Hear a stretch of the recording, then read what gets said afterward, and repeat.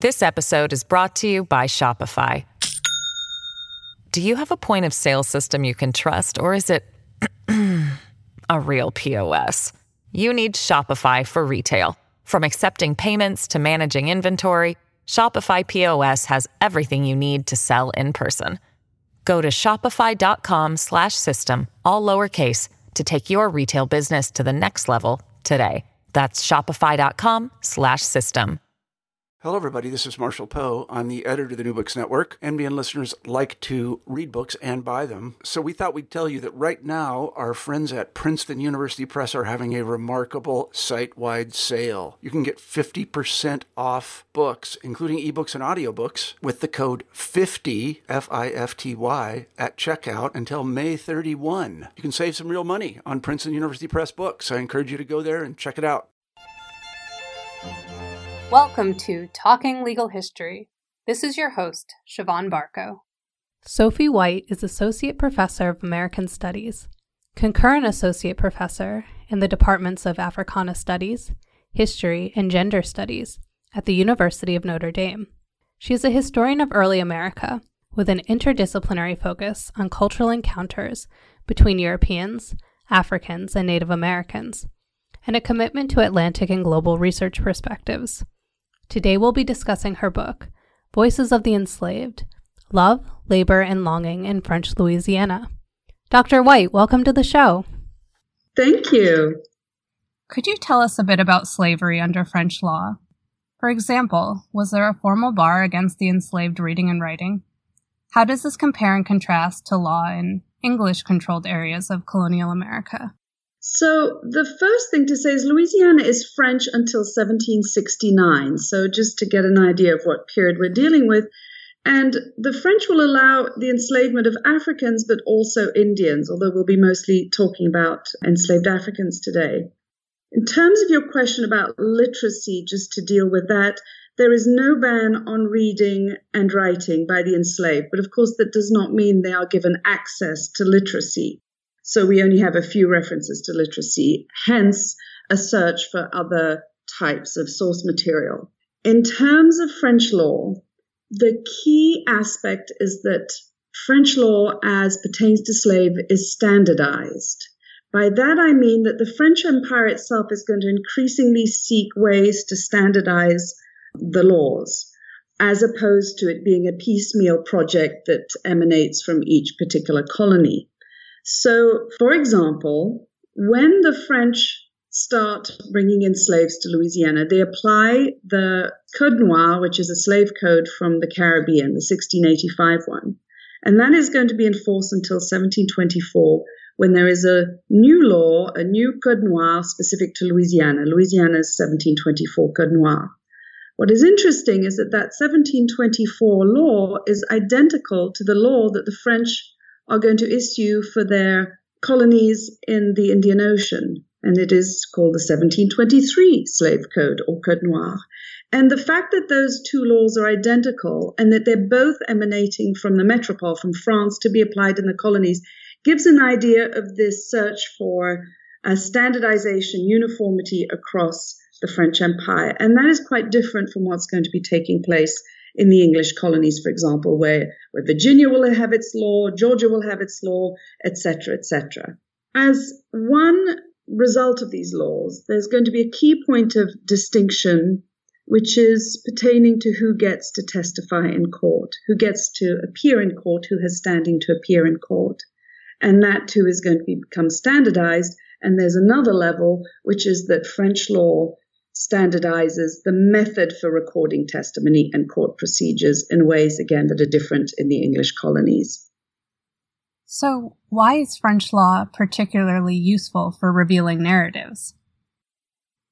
French law, French criminal law, hinges on testimony as central to judicial procedure. There's an underlying premise, which is that confession is the queen of proofs because only the defendant is deemed to know the truth. Two features of the law are going to emerge from this. One is that answers can be as expansive as a deponent would wish. and their answers are going to be recorded in the minutest details. And when I began working on Voices of the Enslaved, my key moment, the aha moment for me in looking at testimony and at these archives was one particular court record in which a young enslaved African was testifying. He's accused of theft. And the clerk is writing down his words, his deposition. And, you have maybe a page or two of question and answer. And then at some point, the clerk says, and then Etienne is the name of the young man, Etienne said without being asked. And he carries on and he gives another paragraph answer. Then you hear the scribe writes down, and then Etienne said again without being asked. And you go on for another page or two of testimony. And then the scribe again writes, and then Etienne said again without being asked. And that was my aha moment, because I realized that the archive really does allow a deponent to speak. So when they appear in court, they can keep going as long as they want. But the second part of that is that the scribe, the clerk of the court, is writing it down. And that is key, because it means that we have a space in the court or within the law to allow a deponent to speak as much as they want, but also a requirement that that testimony be written down. So this is the key factor in understanding why these are so astounding as archives and can be used to reveal narratives. I'll say something about how a scribe writes it down, because it's quite a precise process. There are precise rules for writing it down. The clerk listens and writes down in a shorthand version what he's hearing. He then will go off and he will produce a longhand version that he will bring back to court, and that will be read in court to the deponent, who has an opportunity to correct, to make amendments or not, and has to agree to what was read back to them. And that is the basis for the longhand version that we have in the archive. So there's quite a lot of quality control along the way, and we can see in the court transcripts moments where a scribe will correct things, will cross words out, and they will note this. It will say, at the end, the scribe will say, and we crossed out the word said and replaced it with this, and this phrase was reused. Or the deponent himself will say, well, I said that, but actually this is what I meant, and it will be written in. The point being that it is all written down. It's all written down as much as possible. The other part that's interesting in terms of convention is that when the scribe writes down a deponent's testimony, he is very quickly having to produce this shorthand version that's called in French, it's called a plumitif.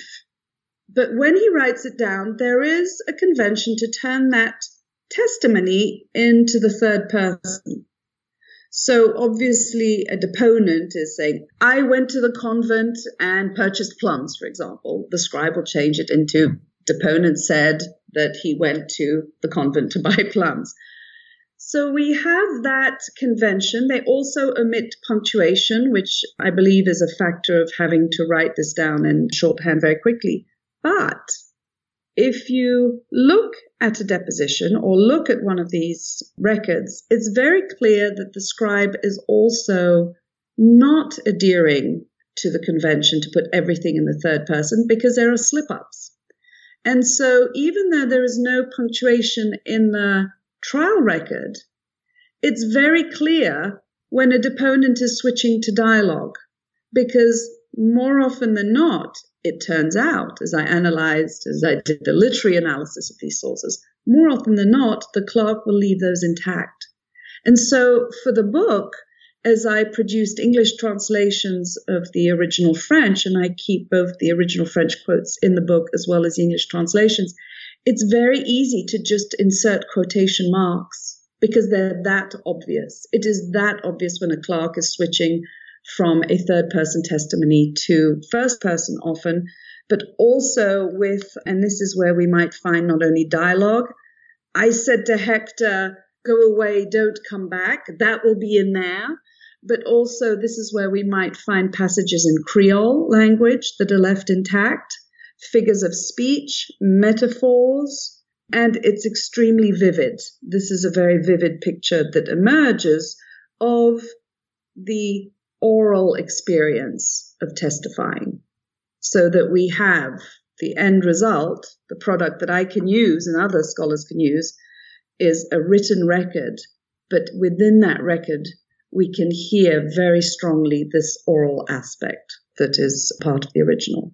And so those are some of the avenues to using a court record to think about the testimony of people like this young Etienne, who can keep talking and who can veer off. He can veer off subject. When the scribe keeps talking about him saying again without being asked, this is Etienne spontaneously talking about something else. And usually those moments of veering off subject have nothing to do with the court case. Nothing. And that's important to realize as well. This is where Etienne wants to go, what he wants to talk about. And it's seldom to do with the court case. It doesn't answer the particular question. It goes off on tangents. And once we're attuned to looking for those tangents, even when the scribe does not write, as he does in this case, and said without being asked, you can hear and you can see the moments when a deponent is veering off subject to something that they want to address. And those are the key moments that emerge and that I analyze in the book. Could you tell us a bit more about the sources you used? The sources are held in the records of the Superior Council of Louisiana. It's an extraordinary archive that has been digitized and is available, therefore. It contains all of the trials that took place in Louisiana, including the slave trials. Louisiana did not have a separate court for slave trials. Of the trials in this collection for the French colonial period, there are about 80 trials pertaining to the enslaved. And of those, and within those, there are maybe 150 different individuals who testify. So the archive is quite substantial from that perspective in terms of actually having access to voices of enslaved individuals, particularly because, as I've just described, the way of transcribing their sources, this possibility of going off on tangents, we have their voices. I also, for the book, looked at trials in other French colonies. I focused in particular on the trials of Mauritius and the Mascarene Islands in the Indian Ocean, which is actually where I'm from. And they are probably, in terms of the slave trials in the French Empire, they're probably second to Louisiana's. After that, unfortunately for the Caribbean, the French followed a policy of systematically destroying trials that had slave testimony, so only a handful survive for the comparable period in the 18th century up till about 1770. But I did look at the ones for Martinique in particular, but they're just a handful. So the Louisiana trials are particularly important, not just in terms of the quantity and contrast with other colonies where they don't survive in those same numbers, but also because most of the trials are complete. We have every element of the procedure. There are some provisos. There are some periods when no trials have survived, other changes, but on the whole, it's a pretty extraordinary archive.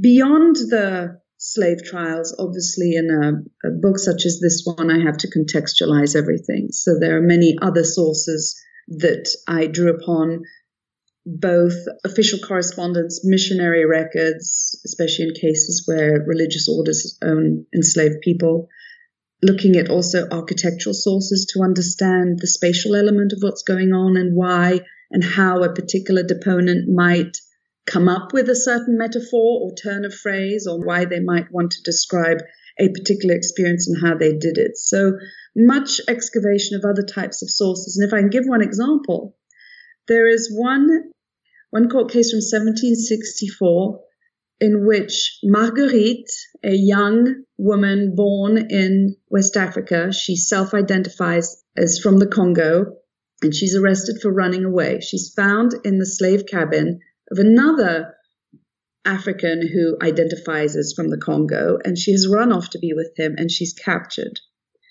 She is brought to court, and she's asked why she ran away. And she answers, and at some length, and describes being beaten by her masters, including when she was ill, In the process of describing being ill and being beaten, she mocks her mistress and mimics her.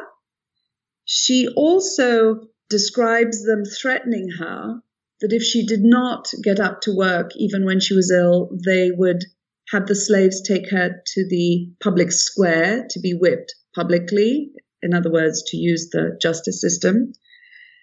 But her final point in describing her ill treatment is that she said that at night they locked me up like in the convent. And this set me thinking, because it's an unusual simile or metaphor to describe being locked up like in a convent. And how do we understand that? Well, the only way we can understand it is if we understand first the architecture of New Orleans, where houses are set right on the street and courtyards where the enslaved are, and certainly would be spending the night, are behind the houses. So a master can control the access of their slaves, stopping them from getting out at night. They can indeed lock her up at night. But it's also important to understand that there's a convent in New Orleans. And so by describing this being locked up like in a convent, we're also getting an idea about her worldview and how she is making sense of her world. This is a woman born in Africa. She has herself been captured. And she is seeing women at the convent who are also locked away. And how does she understand that? How does she actually grasp that there are French women who seem to be locked up, but they seem to be quite happy about it? They're cloistered, these nuns. They're not coming out onto the street. They're staying within the confines of the convent. How does someone who's been captured and lands in New Orleans, how does she make sense of that? Especially because these women seem to not have any men. There are no men within the convent. And here is Marguerite, who indeed, not only does she run away, but she runs away to be with a man. So we not only see her grasping with the architecture, the spatial element of what's going on in New Orleans, and then faced with this convent and these women trapped there, but also women who are adhering to a Catholic model of sexuality that's segregating, certain women, nuns, from men.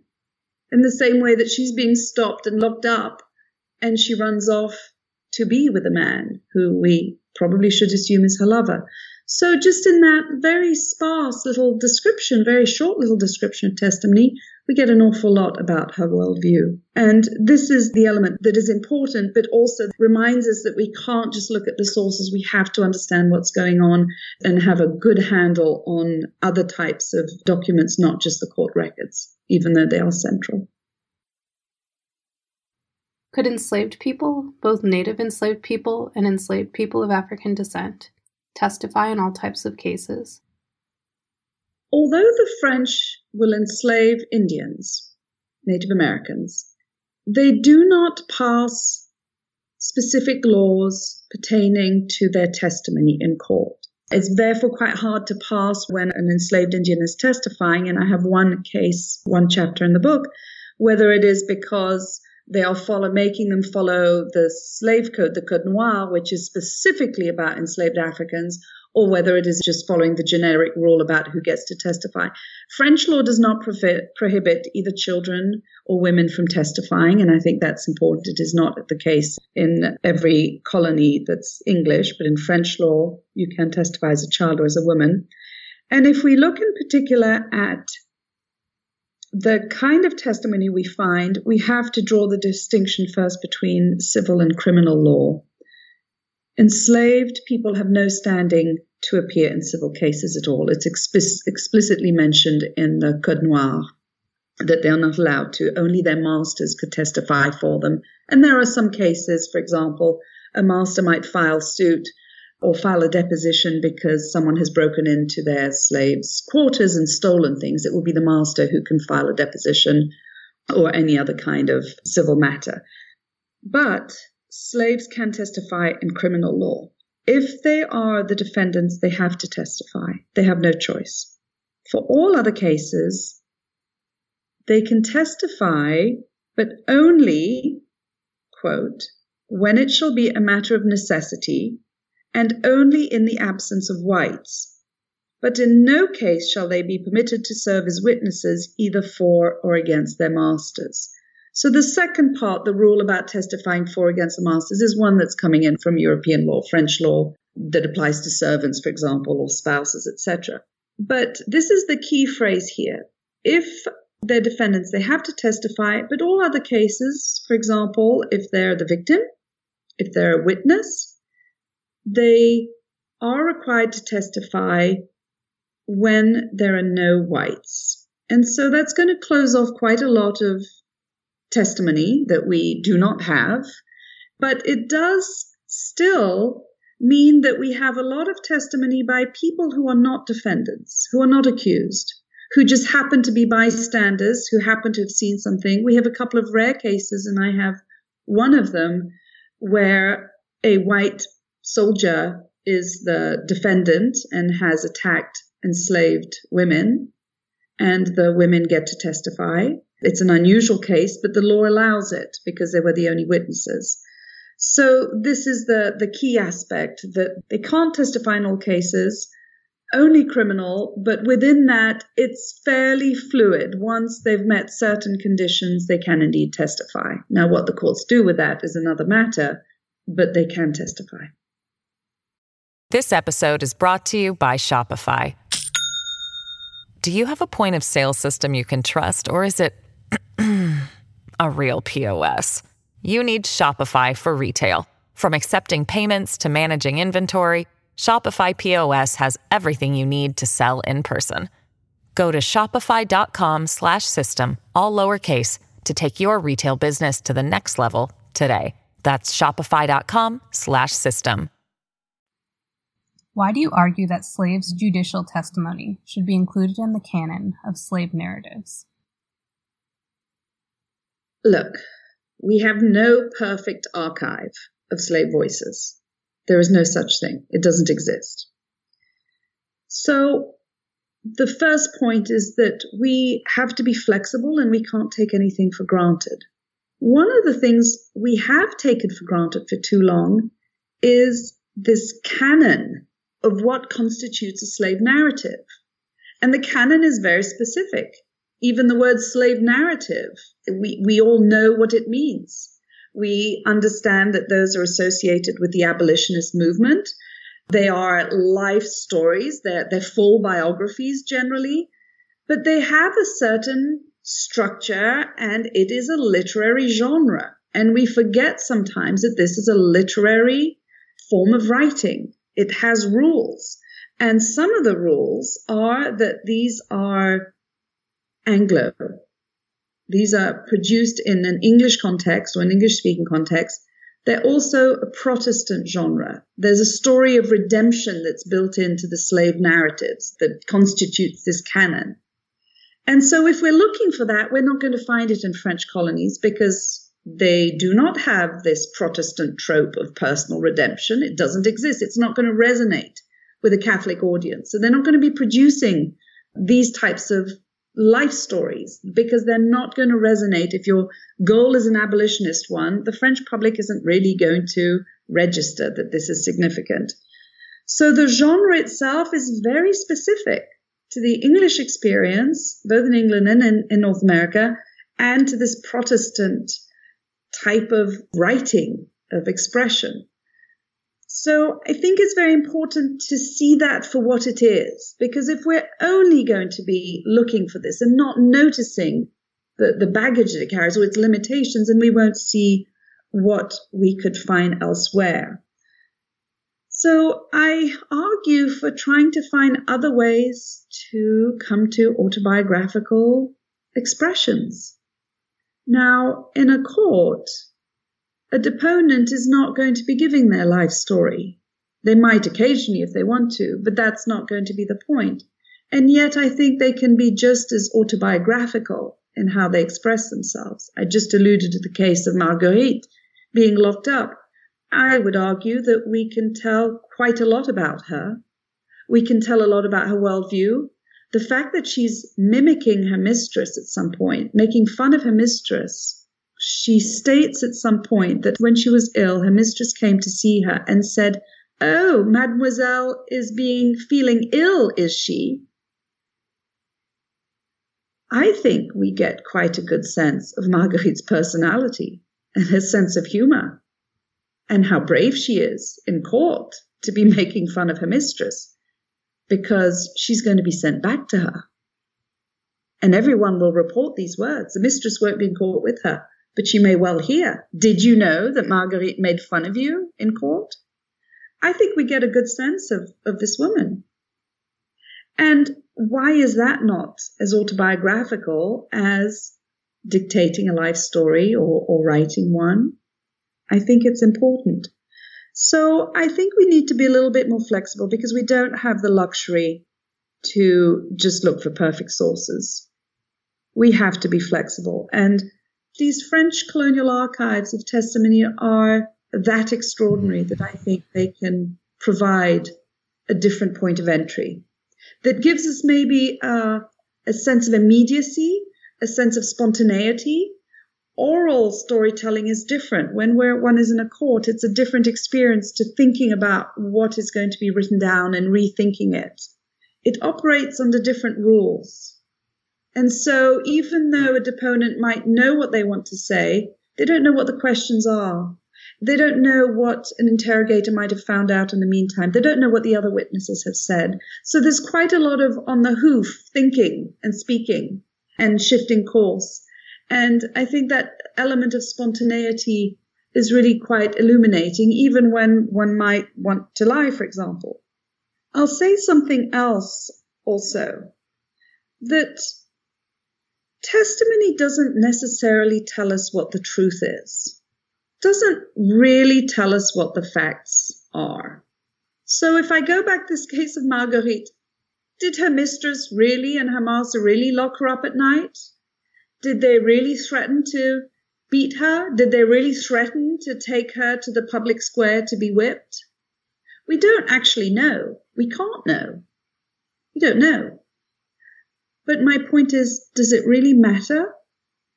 Obviously, it matters to a degree. I don't want to be facetious. But is that the most important? Or is the most important aspect of that testimony that she has chosen to say those words? And also, perhaps even more significantly, how has she chosen to express herself? And it is through this metaphor about the convent. It is through mimicking. It is through showing her personality. I argue that maybe that's more important if we're looking at a self-expression or words of the enslaved, or how they're thinking about themselves, their place in the world that they've been dragged into. Maybe that's more important than whether it actually happened. It's how they're narrating it. And so I think this is really key to my project in Voices of the Enslaved, to let go of a search for empirical fact, and instead think a lot more about what it can tell us about the perspective of the person speaking. And that is so rare when we're dealing with the oppressed and those who are not given a voice customarily. Why are the sources used in your work particularly important for revealing the voices of enslaved women? I should start by saying that there's still relatively fewer women who testify. There are more men who are being accused, more male witnesses being brought in who just happen to be somewhere or are being accused of being accomplices. So there are still relatively fewer women. However, they are allowed to speak, and it's important to bear in mind that that in itself is quite extraordinary, because in many legal regimes, women can't testify. And so they do here, especially as defendants, but also as witnesses, as accomplices, etc. And I want to give one example. One of my last chapters is a love story between a woman, Quenet, and her love, Jean-Baptiste. And they are owned by different owners. And they try over many years to try and he tries to get his owner to buy her. She tries to get her owner to buy him so that they can be reunited. This doesn't quite succeed. Everyone alludes to negotiations, but they don't succeed. And instead, they run away a couple of times, including the second time where they end up living in a cabin together. At some point, the scribe asks her, because the case hinges on whether she has run away to be with him, therefore if she's guilty, or if he has abducted her, therefore he's guilty and she's not. So the interrogator asks her if she wants to be with him. In other words, was she abducted or did she run away? And she answers yes. But she doesn't just answer yes, she qualifies her answer. It's another one of those going off on tangents. She doesn't need to say it, she could just say yes. She says yes, and that they have been together since the time of Governor Vaudreuil. Governor Vaudreuil left office 14 years before this story. So we know that these two have been together for at least 14 years, and for at least 14 years they've tried to be together. It's a long time. Could be longer than that, because she doesn't specify when during Governor Vaudreuil's term they got together. But to me, that's magic, because it's not just the expression of her desire, her love, and her agency in wanting to be with him, but it's adding that extra element. They've been together. Yes, she does want to be with him, and it's a long-term relationship. This is a strong moment for a court to have to hear. And let's remember, the other side of French law allowing a deponent to talk as long as they want and to give as many answers and detours as they want is that the court officials have to listen.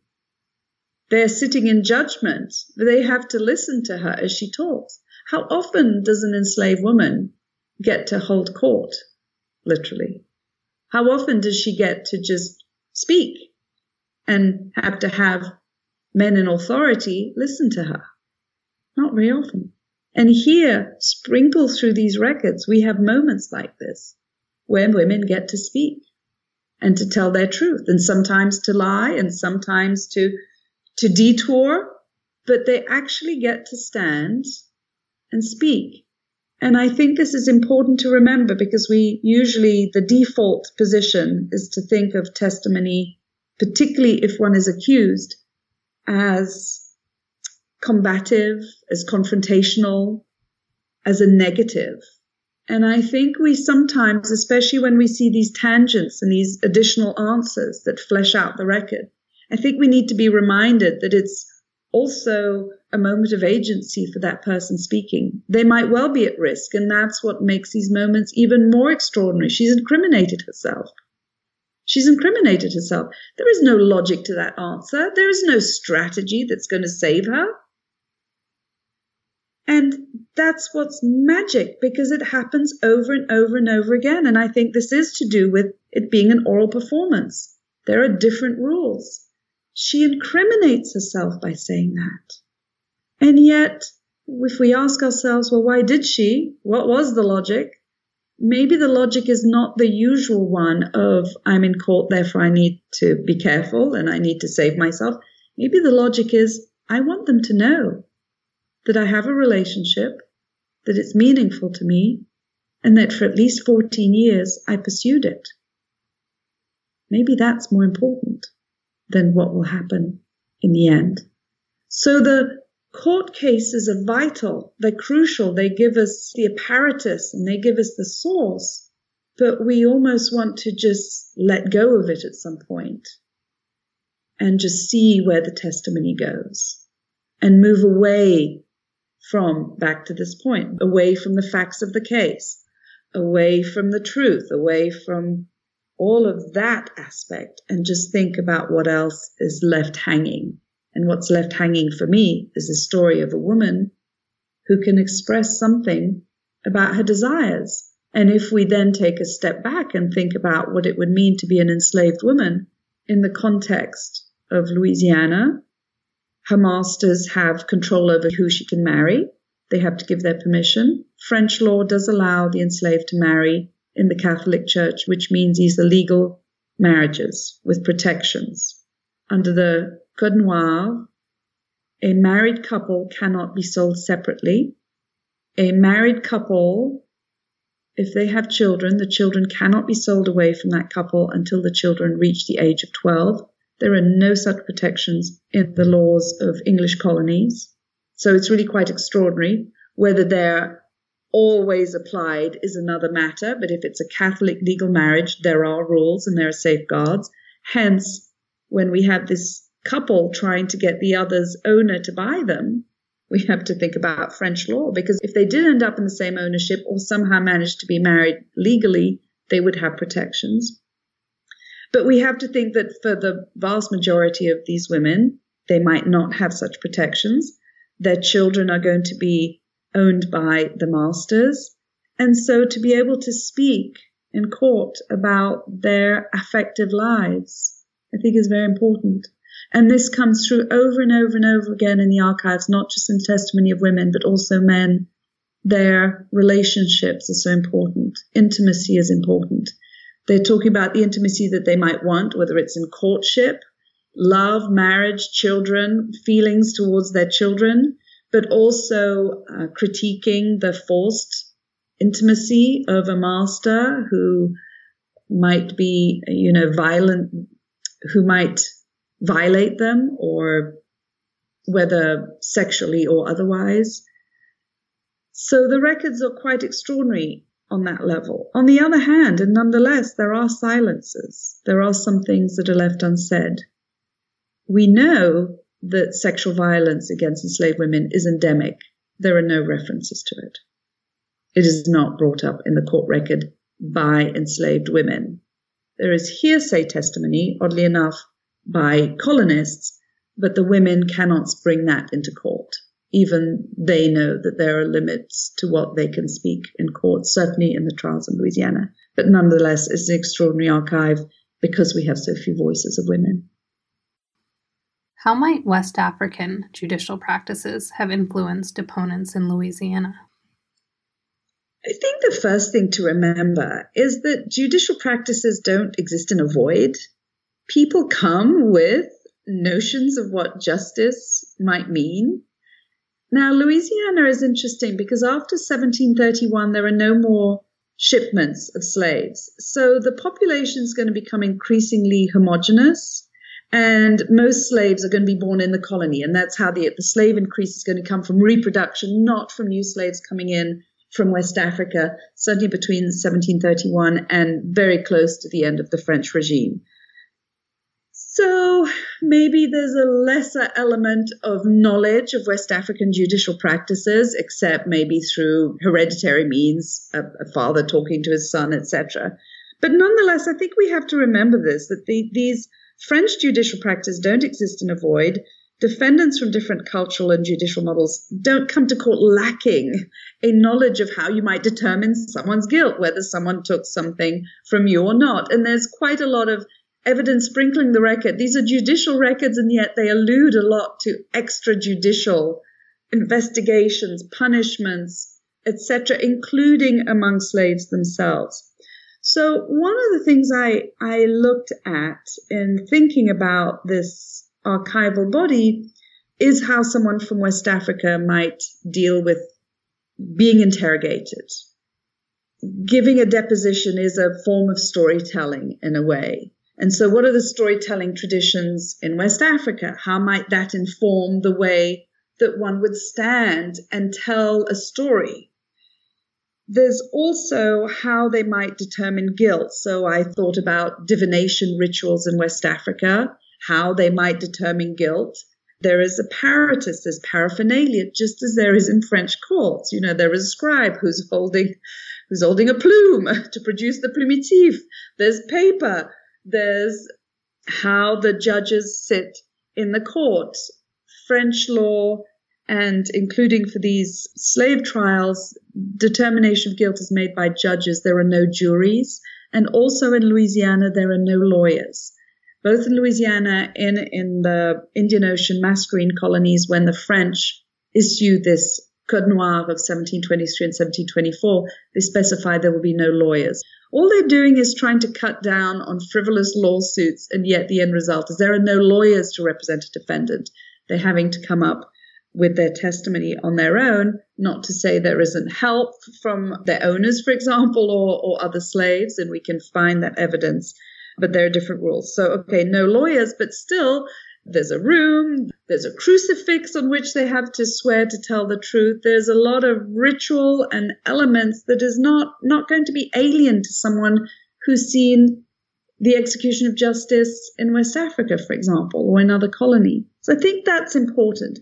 Something else that we are finding out about more and more in Louisiana, for example, and I suspect in other colonies, there are secret male societies in Louisiana that are going to develop, and they're going to have quite strong ties to West African secret all-male societies. One of these groups is going to emerge from a free black militia of men who were freed after they fought for the French in the Chickasaw War, but there'll be other means to this. And one of their goals and rules is to keep order within their communities. If we it's obviously quite hard to find this evidence, but in one court case that I discuss, there's clear evidence of the enslaved co-opting the French court system to settle scores among themselves. They don't hesitate when needed. If one slave is stolen from another slave, they might well be willing to have that slave be taken to court, and they will testify against them, and they might even turn them into the authorities. So there is quite a lot of co-opting of the court system too within African communities. So we find quite a lot of evidence of that sprinkled throughout. But I think just as a general rule, I think we have to not come in with a view that here we have a European legal model and, who are these poor hapless enslaved Africans who are faced with it? They're not altogether removed from thinking about justice and judicial practice and the rituals that might be tied to that. Okay, well, I really want to thank you for being on the show today. You are so welcome. It was a thrill to talk about Voices of the Enslaved.